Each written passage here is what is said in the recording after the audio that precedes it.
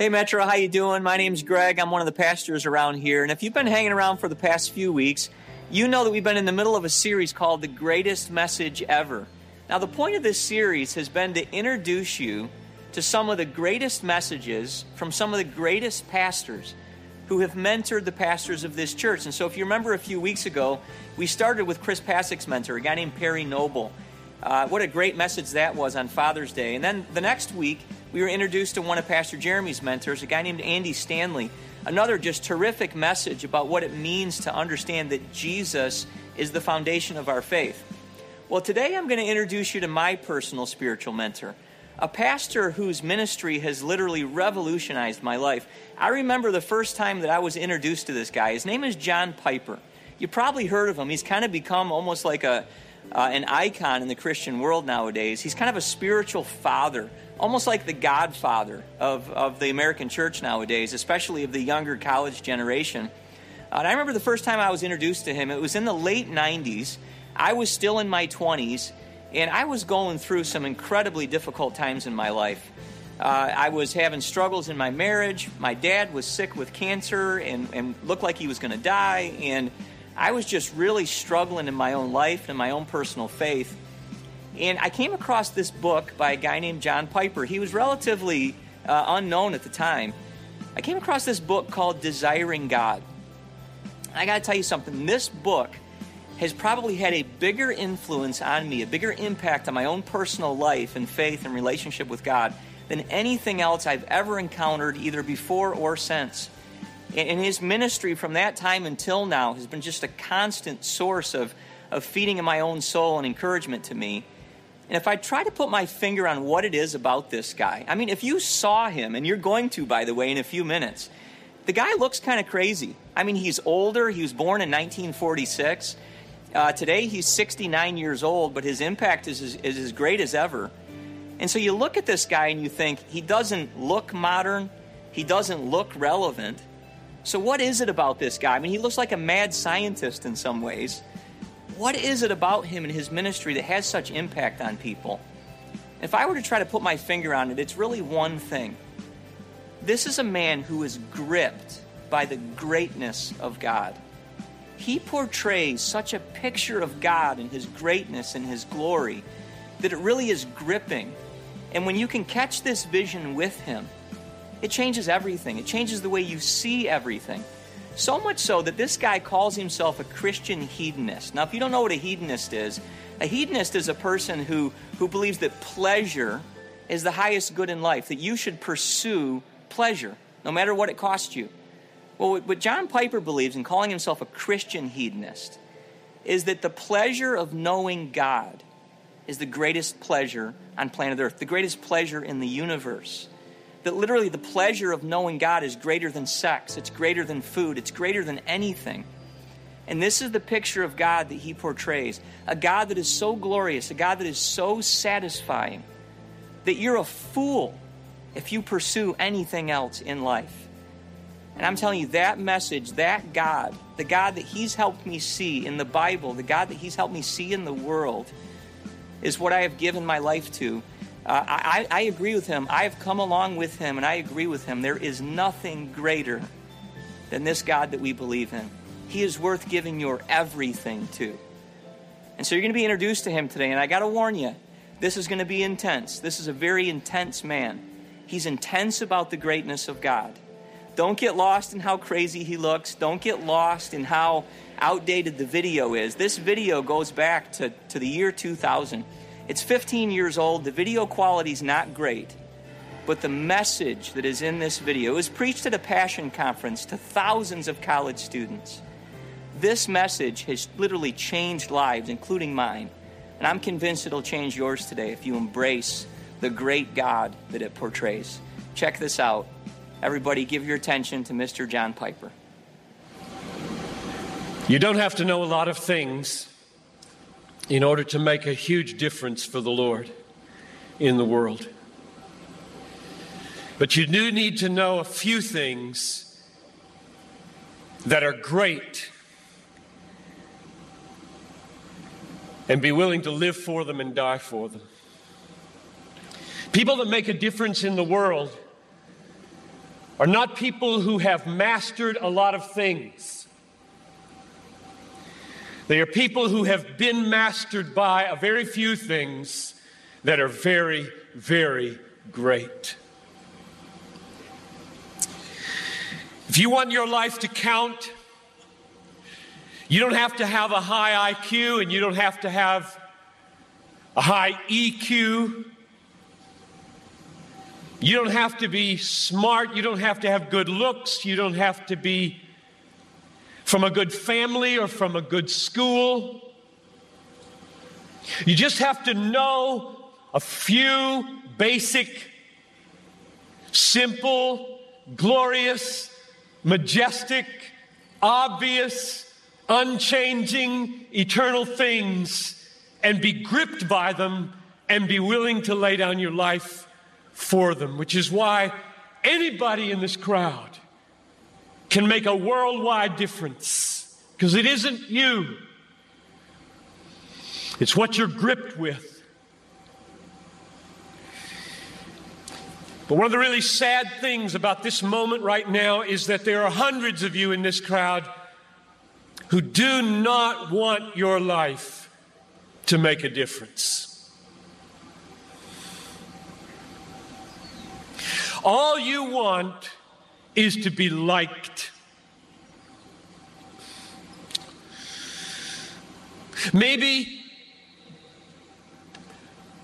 finish school, get a good job, find a husband or a wife, a nice house, a nice car, long weekends, good vacations, grow old healthy, have a fun retirement, die easy, no hell. And that's all you want. You don't give a rip whether your life counts on this earth for eternity. And that's a tragedy in the making. That is a tragedy in the making. About 3 weeks ago, we got news at our church that Ruby Eliason and Laura Edwards were killed in Cameroon. Ruby Eliason, over 80, single all her life, a nurse, poured her life out for one thing: to make Jesus Christ known among the sick and the poor in the hardest and most unreached places. Laura Edwards, a medical doctor in the Twin Cities, and then in retirement, partnering up with Ruby, also pushing 80, and going from village to village in Cameroon. And the brakes give way. Over a cliff they go, and they're dead instantly. And I asked my people, is this a tragedy?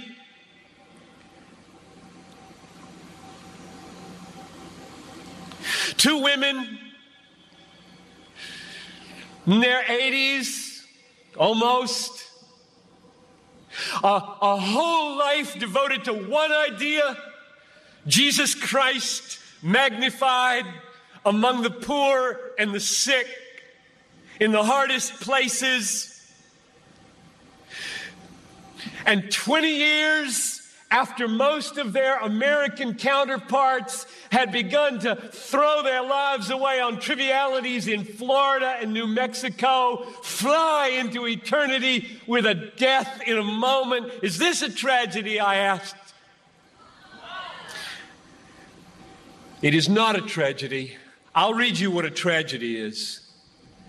I've got a little article here from Reader's Digest. You don't read Reader's Digest, I know that. But there is a generation who does. This is a tragedy. Title of the article: Start Now, Retire Early. February 1998. Bob and Penny took early retirement from their jobs in the Northeast 5 years ago when he was 59 and she was 51. Now they live in Punta Gorda, Florida, where they cruise on their 30-foot trawler, play softball, and collect shells. That's a tragedy. That's a tragedy. And there are people in this country that are spending billions of dollars to get you to buy it. And I get 40 minutes to plead with you, don't buy it. With all my heart, I plead with you, don't buy that dream. The American dream. A nice house, a nice car, a nice job, a nice family, a nice retirement, collecting shells. As the last chapter, before you stand before the Creator of the universe to give an account with what you did, here it is, Lord, my shell collection. Look, Lord, my shell collection. And I've got a good swing. And look at my boat. God, look at my boat, God. Well, not for Ruby and not for Laura. Don't waste your life. Don't waste it. I grew up in a home where my dad was an evangelist, and he lived for one thing, to make Jesus Christ known among people who didn't know him. And I would watch him leave on Friday and put him on the airplane. He'd be gone for a week or 2 weeks or 3 weeks, and then come Monday and he'd come home and we'd welcome him home. And I loved my dad, and I still do, because at 81, he's still doing it. And there was on the kitchen wall in our house a little plaque. I grew up with it from the time I was 6 on, and now it hangs on the wall in my living room at home. And it said this: only one life, 'twill soon be past. Only what's done for Christ will last. 48 years I've seen that almost every day of my life. And I am here to plead with you to make your life count for the cross. I'm 54 years old, and most of you are 17 to 23 or so, and some exceptions around. I have 4 kids your age. Carson's 27, Ben is 24, Abraham is 20, and Barnabas is 17, and then there's Talitha, she's 4. So I have 4 sons who could be sitting out there, and nothing moves me today to long and yearn and ache and desire more than the desire that these boys not throw away their lives on fatal success. And therefore I come to you, this just came over me like a wave yesterday. I come to you as a father. I'm old enough to be the father of almost everybody on the grass. And I speak to you as the father perhaps that you never had. And I speak to you perhaps as the father that you did have, who never had a vision for you. Or maybe the father that you had who has a vision for you, and it's all about money and it's all about status. Or maybe, and this would be the best of all, I speak as a father exactly what your father has always wanted you to hear, and you never would listen. to lay down your life for Jesus and to go to the hard place and do the hard thing for the glory of the cross. So hear me as a father speaking to my sons and my daughters this afternoon. I love Passion. Passion 97, 98, 99, one day. One of the reasons I love Passion is because the 268 declaration, based on Isaiah 26:8, goes so close to the center of what I feel like I'm about. You know what it says, especially that last phrase. Your name and your renown are the desire of our souls. So here's not just a body, but a soul. And here's not just a soul, but a soul with a desire. And here's not just a soul with a desire, but a desire for something infinitely great and infinitely glorious and infinitely valuable, namely the name and the renown of Jesus Christ. And the reason I love Passion so much is because my own life mission and the life mission of my church is almost identical with that vision. And it goes like this.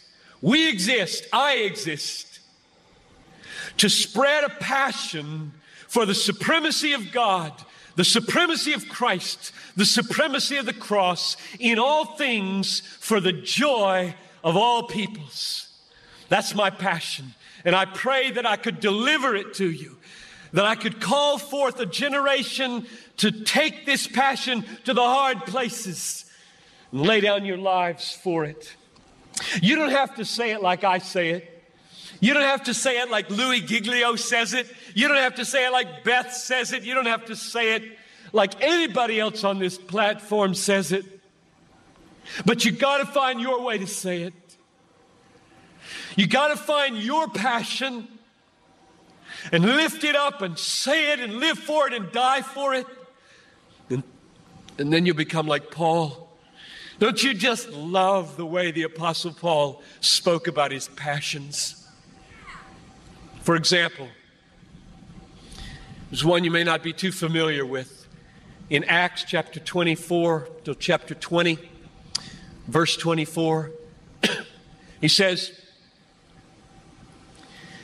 I don't count my life of any value, nor as precious to myself, if only I might finish my course and the ministry I have received from the Lord Jesus to preach the gospel of the grace of God. Do you hear it? My life doesn't count, but for one thing, to make a difference in the world, you don't have to know a lot of things. One thing. Get one thing clear and die for it. Philippians chapter 3. Whatever gain I had, I counted as loss for the sake of Christ. Indeed, I count everything as loss for the surpassing value of knowing Christ Jesus my Lord. For his sake I have suffered the loss of all things and count them as refuse, that I might gain Christ. I love the way Paul spoke these words of consecration. One thing. And so I asked myself this week and weeks gone by, what's the one thing I could say that perhaps would rivet your hearts on your passion to go to the hard places and do the hard thing among the hard campuses, among the unreached peoples? And this verse came to my mind, and I emailed it to Louis a few days ago, and he said, that's it. That's where we're going. It's Galatians chapter 6, verse 14. It's so short, you don't need to look it up. You can just read it. Galatians 6:14. May I never boast except in the cross of our Lord Jesus Christ, by which the world was crucified to me, and I was crucified to the world. May I never boast save in the cross of our Lord Jesus Christ, by which the world was crucified to me. Let's say it positively. Boast only in the cross. There's one idea. You don't have to know a lot of things. You don't have to have a great, long education. But you need to know this thing and live for it and die for it. Boast only in the cross. The word boast is used for exulting, rejoicing. Rejoice only in the cross. Exult only in the cross. Boast only in the cross. Now, how in the world can that be? That is a shocking statement, isn't it? It's a shocking statement. Why? 2 reasons. It's like saying, if you're going to exult, exult in lynching. If you're going to exult, exult in the electric chair. If you're going to exult, exult in the gas chamber. If you're going to exult, exult in lethal injection. Lynching. I glory in lynching. That's strange.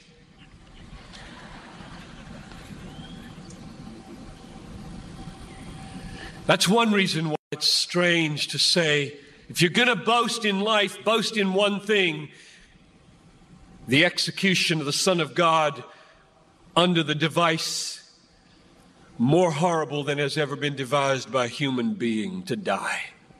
If you had been there, you would have thrown up. You would have pulled on your hair. You would have screamed and torn your clothing. No, no, no, no, you would have cried, and you would have run away and thrown yourself on the ground. This we're going to boast in. This we're going to exult in. This bloody, horrible screaming. You think Jesus died quietly? I think he screamed until his voice was raw. No human being can have nails driven through his wrists without screaming. That's one reason why it's shocking to say, only boast, only exult, only rejoice in the lynching of the Son of God. But there's a second reason why it's so shocking. The word only. May I never boast except, that's the negative way of saying, may I boast only. But really, isn't that just double talk for me to say that to you? Exult only in the cross. What? Don't exult in the glory of God. Don't exult in sufferings. Romans 5:3. I exult, same word in Greek. Exult, I boast, I rejoice in my sufferings because they work patience, and patience works approvedness, and approvedness works hope. Or 2 Corinthians 12, I boast, I exult, I glory in my weaknesses. Or 1 Thessalonians 3, you are my boast, he says to the church. So what in the world does he mean when he says, boast only in the cross? He's boasting in other things. He's exulting in other things, the glory of God, his own sufferings, his own weaknesses, his own converts. What does it mean, boast only in the cross? Here's what I think it means. For the Christian, all other boasting should be a boasting in the cross. If you boast in the hope of glory, Romans 5:2, let the boasting in the hope of glory be a boasting in the cross. If you boast in your tribulations, let your boasting in your tribulations be a boasting in the cross.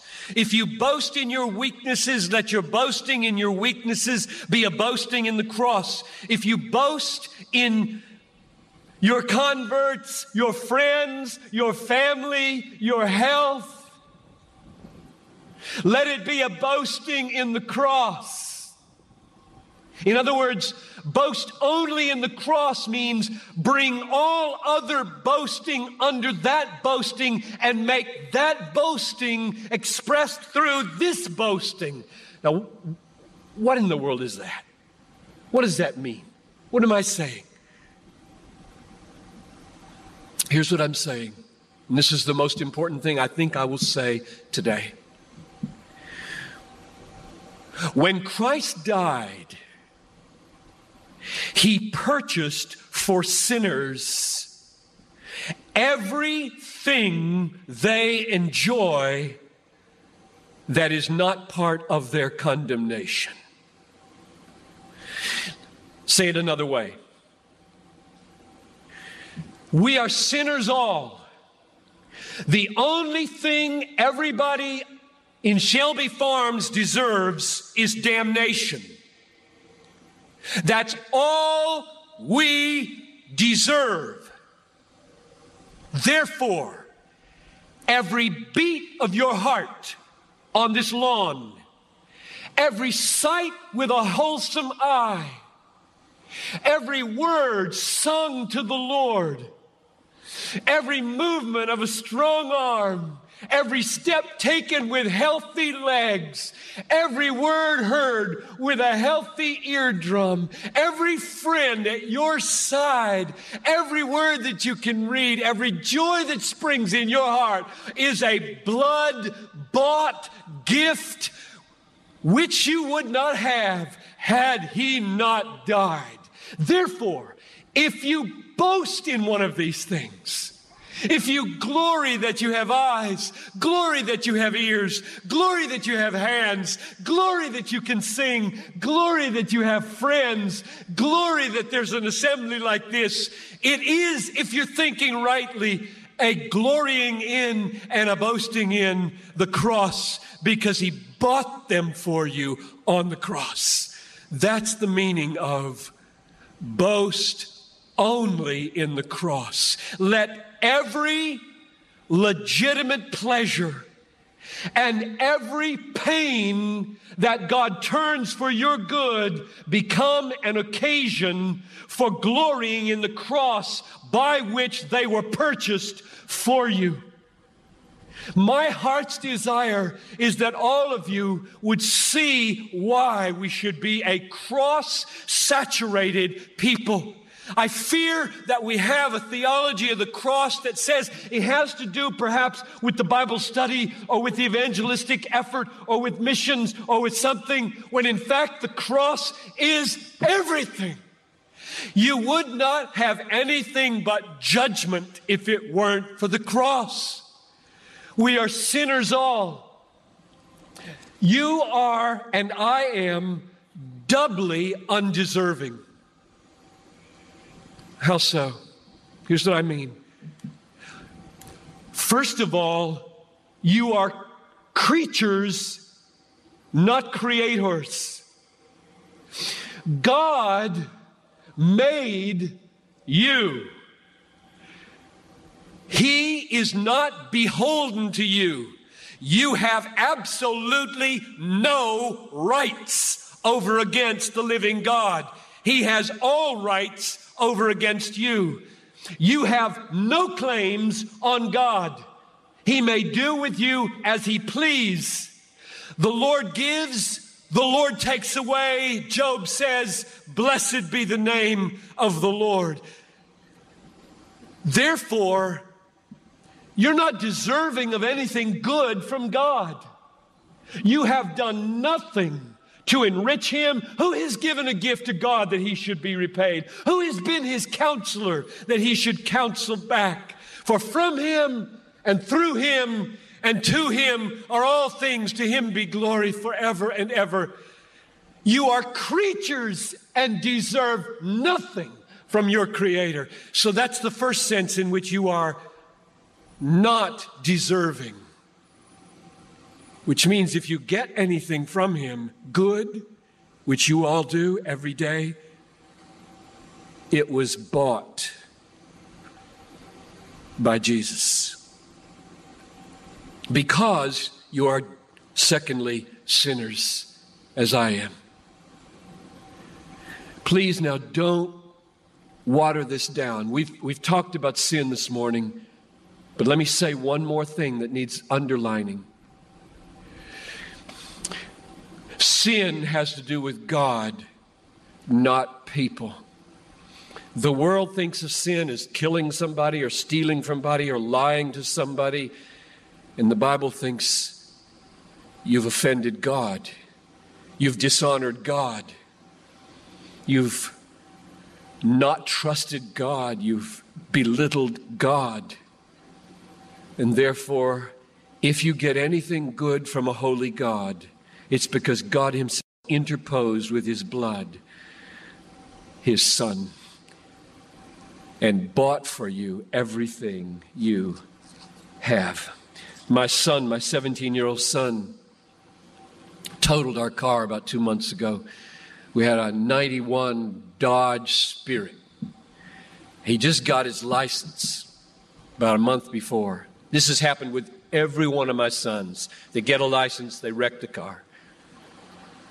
He's coming home on a snowy night, and I tried to teach him, when it's snowing, you don't have to go the speed limit.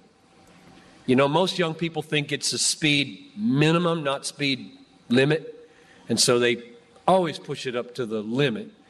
And he lost control, skidded, hit the guardrail in the back, then the front, spun around on the freeway off to the right side, and God spared him. Didn't have a scratch on him. The car was totaled as the cars whizzed by. Now, I'm a sinner, and Barnabas is a sinner. Where did that come from, that mercy? Came from the cross. So should I exult in the safety of my son? Yes. But only, there's the word from Galatians 6:14, only as a boasting in the cross. Do you see how thoroughly cross-centered and cross-saturated your life will become if you get a hold of this? Everything you will enjoy on Selby Farms, everything you enjoy, and all the bad that comes into your life that God turns for good was bought by Jesus, and therefore, yes, exult in it. Yes, exult in food. Yes, exult in friendship. Yes, exult in sports. Yes, exult in mission. But remember, everything good that comes into your life and everything bad that comes into your life that God then turns for good was bought for you by the infinitely valuable blood of Jesus. Therefore, all of life, if it isn't exulting, all of life, it is a boasting in the cross. Well, that's what I wanted to tell you today. I wanted you to hear that. I want to call you to that. You don't have to know a lot of things to make a difference in the world. But you do need to know that on the cross, Christ became your righteousness. On the cross, Christ took away your sins. On the cross, Christ bore your guilt and your condemnation. You need to know that and then be gripped by it and then let your life be saturated by it. You need to know that everything you experience, everything that's good, everything that's bad, that's turned for good, was bought by the cross so that you become only a cross boaster. I said I was 54 years old. When I get home after a leave that I'm on in June, they're going to have a 20-year celebration. because I'm just finishing 20 years of ministry at my church, and it has caused me to think a lot about the next chapter. And then I thought about your chapter, which is the first ministry chapter, perhaps. And I just want to say publicly that my coming here has been an occasion, both in the preparation and the presence, of rededication and reconsecration of my last chapter from 54 to whatever God gives me, of life devoted to the supremacy of God in the cross. And I'm just inviting you to let that be what you dedicate yourself to in the first chapter and all the chapters that God gives you of your life. May it never be that we should boast in the cross of our Lord Jesus Christ. One last thought. Isn't it remarkable? Isn't it amazing, according to Galatians 6:14, that Christ died for his own glorification? May it never be that I should glory or boast or exult except in the cross by which the world was crucified to me and I to the world. Christ died on the cross so that my exaltation would be in his cross. That is, so that his cross would be glorified. So put it another way, Christ died in order that his cross might be glorified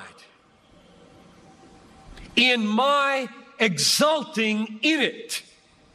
And do you hear what the implications of that are? Christ died so that his cross would experience a glorification in my exaltation in the cross.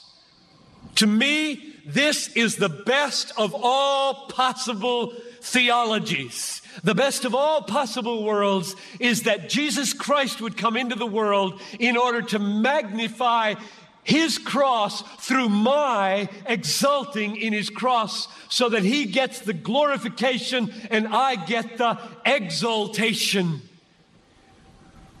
But that's not quite where I want to end. One more step. It's not simply you and me in our little wonderful, glorying, exulting, happy exultation in the cross, because our sins are forgiven and we're heading for glory when we go over a cliff. Rather, this is the way to say it biblically. Jesus Christ came into the world in order to die on a cross, in order that his cross might experience a glorification in my exaltation, in Campus's exaltation in the cross, or that his cross might experience a glorification in my exaltation in the peoples, the unreached peoples, exulting in the cross. I hope that you will take this booklet, which I think you got at your registration, and sometime before you leave, turn to page 14, where it talks about missions and about the statistics of how many peoples are out there unreached, and realize what Galatians 6:14 and boasting in the cross ultimately means about your joy and your glorification in the cross. Let me say it again. God is going to get the glory in the cross. You're going to get the joy in the cross. But your joy will not be full in the cross unless and until that glorification of the cross is experienced in your exaltation, not just in the cross, but in the Campus's exaltation in the cross, and the people's exaltation in the cross, and the nation's exaltation in the cross. Then your joy will be full. And so I call you as a generation to join me in my last chapter on your first chapter. May it never be that we would boast or glory or exult in anything except the cross of our Lord Jesus Christ, by which the world was crucified to me and I to the world. Lord, take it, please. Take this call to die, because there is no place where you get more glory than when we are on the cross with you. Take this plea to die and seal it so that there are martyrs here. And there are thousands who take up the challenge to go to the nations and to go to the campuses, the hard ones, at the hard time, in the hard places, for the glory of the cross. Through Christ I pray. Amen.